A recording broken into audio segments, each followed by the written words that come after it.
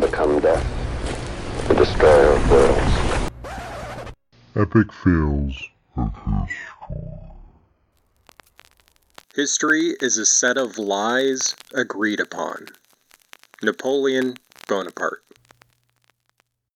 Welcome back to Epic Fails of History. As always, I'm Eric Slater, and today I'm riding solo to give my thoughts on Ridley Scott's 2023 epic biopic, Napoleon, starring Joaquin Phoenix. Spoiler alert!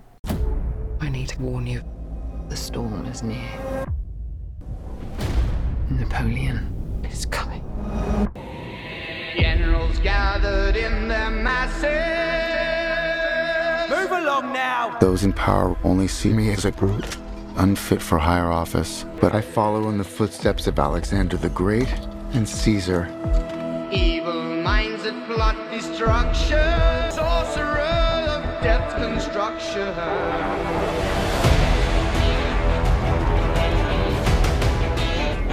I must warn you, I will not lead a second in command. I will win by fire. I am destined for greatness. I believe I speak for all of us. We will all sleep again without this vermin. Whose country are we in?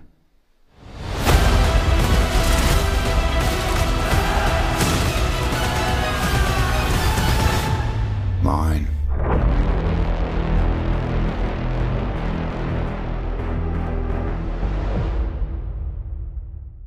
Rated R. Now, just as a fair warning, this isn't going to be a thorough deep dive into the life and times of Napoleon Bonaparte. Napoleon, give me some of your tots. No, go find your own.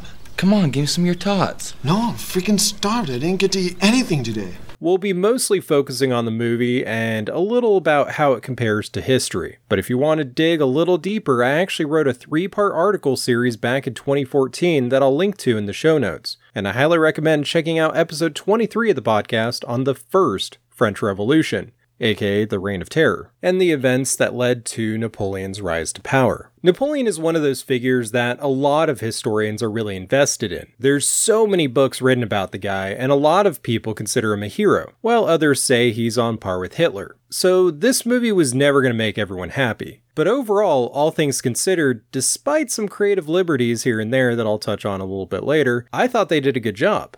My wife and I both saw it with our son Rune, and all three of us enjoyed it. Even though neither of them knew much about Napoleon going in, this movie actually made them more interested in learning more. First of all, I think the cast was solid. Joaquin Phoenix is easily one of the best actors in the industry, but everyone else did an awesome job as well. Now, I might be a little biased here, but I think Ridley Scott's an amazing director. He tends to go for a lot of really dark sci-fi and epic history movies. So on one end, you have movies like Blade Runner and The First Alien, both of which I talked about on Podcasters Disassembled, and then there's Kingdom of Heaven and Gladiator. A lot of people either love him or hate him, but I've always considered myself a fan, mostly because of his visual style and his commitment to powerful themes. Plus, I'm also a fan of history and sci-fi. Go figure. I think Gladiator is probably his best movie. Are you not entertained?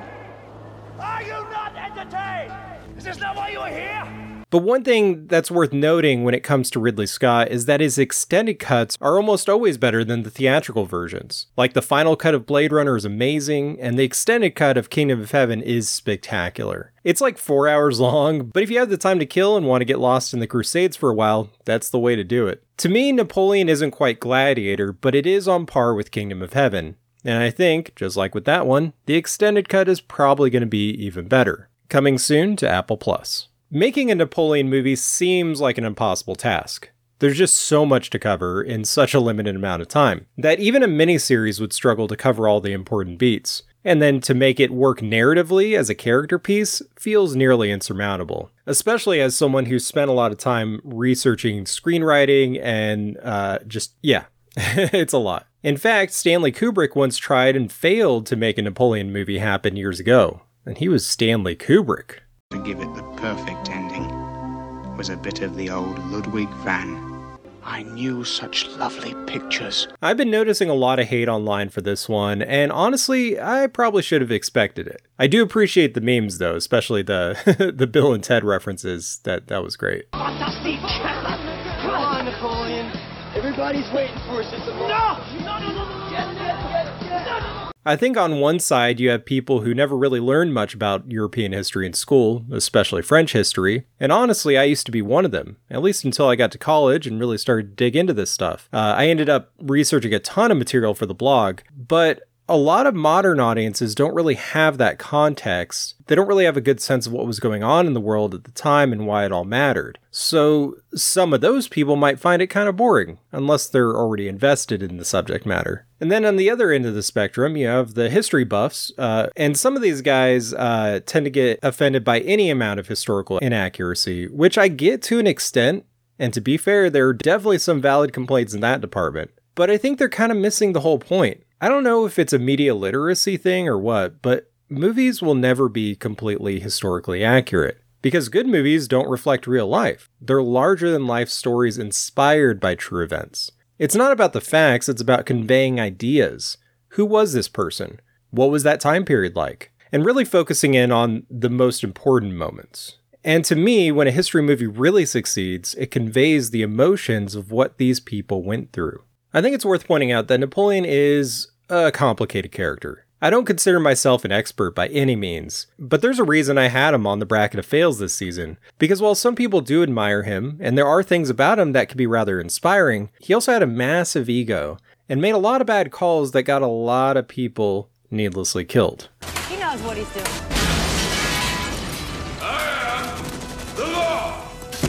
What I thought was really interesting about this movie was the way it really tried to humanize Napoleon, the man. It made me feel empathy for someone that I'd often kind of considered a sociopath, to be honest, and I'd argue that he probably was. I'm destined for greatness.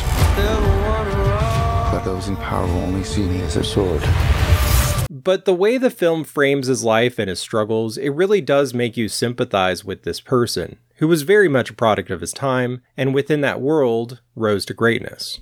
And while he was a man of his time, that doesn't quite excuse everything he did. But the movie doesn't really pull its punches either, and I appreciate that. It showed his insecurities, the times where he lost his cool and lashed out. They felt very genuine and really fit his character, to my knowledge, from what I've read. I'm the first to admit when I make a mistake.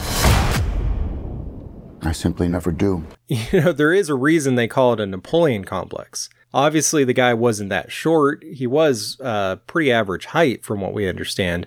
But those myths do exist for a reason. What kind of surprised me is that the real focus of the movie is on the love story between Napoleon and Josephine. What is this costume you have on? This is my uniform. I led the French victory at Toulon. What is your name? Napoleon. Has the course of my life just changed? Napoleon. Which I thought was really clever. It was an awesome way to kind of really give you more of her perspective than we often get from female historical figures, especially when you consider how women at the time period really didn't have a lot of mobility in society. Using their letters as a framing device for the rest of the narrative really added so much to it, especially considering that those letters were real. According to historians, Napoleon really did love Josephine, even after they were divorced, but unfortunately, we can't really speak to whether or not she felt the same way. For all we know, she may have felt like she was under house arrest against her will, especially considering how little power women had during that time, thanks to our good old buddy, the patriarchy. So let's dig into some of the film's historical inaccuracies. There's probably a lot if you're looking for them, but I'll focus in on the biggest ones to me. Number one, the movie skips over a lot of key historical events. I'm assuming some of those will be in the extended cut, but I also get it because of the pacing. Still, it did feel like there were some pretty big, potential epic action set pieces that were left on the cutting room floor. I know why they did this narratively, but I gotta admit, I was sort of disappointed that Admiral Nelson didn't at least get a shout out, unless I missed it. Number two, the big one to me was the Battle of the Pyramids in Egypt. That was an event that really happened, it just didn't happen quite like that. Although the pyramids could be seen on the horizon, it wasn't fought directly in front of them. And to my knowledge, I don't think any cannonballs ever collided with the pyramids themselves. I feel like I would have heard that somewhere, and there would probably be a dent. Now, this one was kind of baffling, but it's also not that far-fetched when you consider that there's speculation that Napoleon may have been responsible for shooting the nose off the Sphinx. And I'm not entirely sure how you would show that narratively in a way that's not hilarious and absurd. Uh-oh.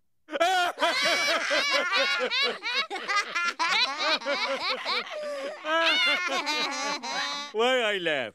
Number 3. Napoleon was not almost shot by a sniper at Waterloo. It was, I get it, like for the tension and all that, it was kind of a clever moment, but it obviously didn't happen that way. And I think, this one's pretty blatant to disprove because the hat he wore during the battle was actually up for auction recently, and you can clearly see that there's no hole in it. So, yeah, that decision, that was a little bit baffling, I gotta admit. Now, all that said, none of those things really ruined the movie for me because at the end of the day, it's an entertaining movie and I think that comes first. It's not like there was some weird twist halfway through or some kind of alternate ending to the real story. It wasn't like an anime that just suddenly added robots and lasers for no reason. However, from a history perspective, I think the most important thing that they left out was that Napoleon committed a genocide against the Haitian people. It's not something that's widely known, but it's still a pretty big thing to skip over. I'm hoping that they at least acknowledge it in the director's cut because I feel like that's pretty important to acknowledge, especially because it's easily the worst atrocity he committed in his life. And not enough people are really aware of it, even till this day. That said, a lot of the big moments in the movie, like the burning of Moscow and the battle against the Austrians on the frozen lake, really did happen. General, we are discovered. Good. Wait! Nice! It's a trap! Retreat! And the attention to detail with the costuming, set design, and all of that should be absolutely commended. The production value on this movie was insane. For me, I think the most important moment of the whole movie, though, was the scene where Napoleon crowns himself emperor. Because, in my opinion, that's the most important moment in his whole story, thematically. That's the turning point. I found the crown of France in the gutter and placed it atop my own head.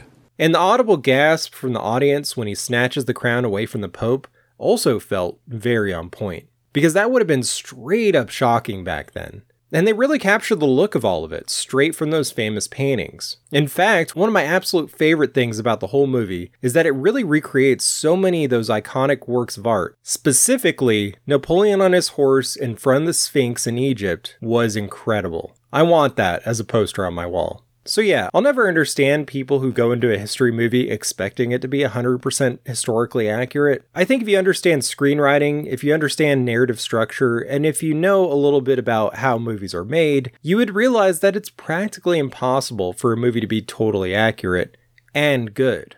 Movies are a collaborative and creative endeavor, and everyone who contributes brings something unique to the overall production. So like any work of art, you shouldn't judge it based on reality, but rather, what does it convey to the audience? And after all, history is constantly being rewritten the more we learn about it. If a history movie really succeeds, it can actually inspire people to dig in a little deeper, to learn more about the real history behind the legend. And I think that's really where this one succeeds.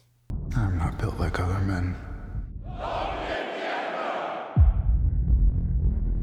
I think a lot of people tend to think of Napoleon as this, larger-than-life action hero. Do you really think you have a chance against us, Mr. Cowboy? Yippee-ki-yay, Mr. Falcon. But I would argue that he's the definition of an epic fail of history. He achieved so much in his lifetime, but he also lost it all. His soldiers were loyal to him, but he needlessly led thousands of them to their deaths. He was a champion of the common folk who helped to defend democracy after the French people overthrew the monarchy, but then he manipulated that very system to put himself in charge, not as a king, but as an emperor.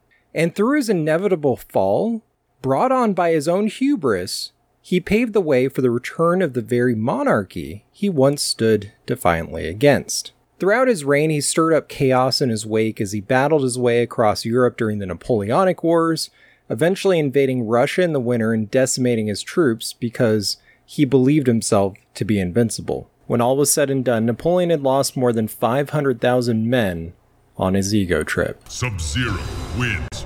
Fatality. As we were watching the movie, when Napoleon's army is riding into Russia, I leaned over and whispered to my wife, "Winter is coming." And winter is coming. I kind of got a chuckle out of that. Not gonna lie. Napoleon was exiled to Elba, and then, like any good supervillain, escaped in the dead of night by stealing a ship, rallying some of his former troops and marching back into Paris, only to be outflanked at Waterloo by the Duke of Wellington, who used his own tactics against him. Freaking idiot! Where he was then exiled again, this time even further away from civilization to the island of St. Helena to live out the remainders of his days. Exactly. Napoleon Bonaparte had challenged the status quo. He rose from humble beginnings and accomplished the impossible, a commoner who overthrew kings. In doing so, he spread the spirit of the French Revolution to all corners of Europe and beyond. In all the chaos, he had planted the seeds of hope, even if those seeds were watered in blood. Despite all of his accomplishments, though, we should never forget about all the horrors brought about by his actions in his pursuit of power. His greed ultimately led to the return of the monarchy that the French revolutionaries had fought so hard to overthrow. His ego got so many of his loyal soldiers killed in pursuit of a hopeless victory. Ultimately, Napoleon caused the deaths of as many as 6.5 million, both soldiers and civilians alike, and should always serve as a warning against unchecked power and ambition. For better or worse, love him or hate him, Napoleon changed the course of history. Before I go, I just wanted to point out that Megan and I have a brand new podcast called Nerdiogram. It's a podcast exploring personality types through the lens of nerdy fandoms, pop culture, and the Enneagram. And it's available now on Spotify. I'm Megan Slater. And I'm Eric Slater. And this is Nerdiogram. Nerdiogram? What's that? Nerdiogram is a podcast where we'll be exploring personality types through the lens of nerdy fandoms, pop culture, and the Enneagram. And what's an Enneagram again? The Enneagram is a personality test that helps to determine one's underlying motivations. It can help people understand themselves and others, as well as a resource for self-growth. Oh yeah! In addition to the Enneagram, we'll be covering a wide spectrum of topics, including spiral dynamics, D&D alignments, tarot archetypes, the hero's journey, the zodiac, Eastern philosophy, and the Myers-Briggs test. I've heard of that one before. Nerdiogram is a part of the We Can Make This Work, probably, podcast network. You can find this and our other great shows at probablywork.com or wherever you get your favorite podcasts. What's a podcast again? You're such a dork. No lies detected. And next time, Justin and I will finally be wrapping up our 2-year-long odyssey on the Bracket of Fails with the final match, Francisco Pizarro vs. Stalin. Ladies and gentlemen, let's get ready to rumble!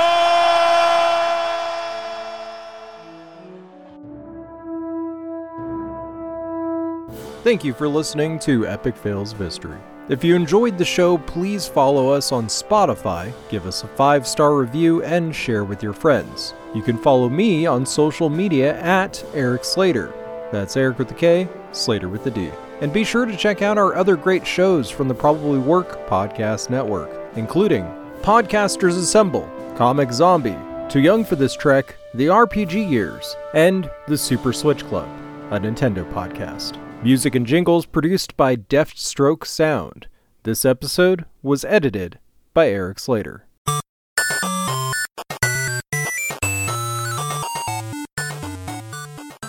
This has been a presentation of the We Can Make This Work Probably Network. Follow us on Twitter at Probably Work for more of our questionable content. Also, we have a website called probablywork.com. It's an entertaining movie. However, from a history perspective, I think the most important thing that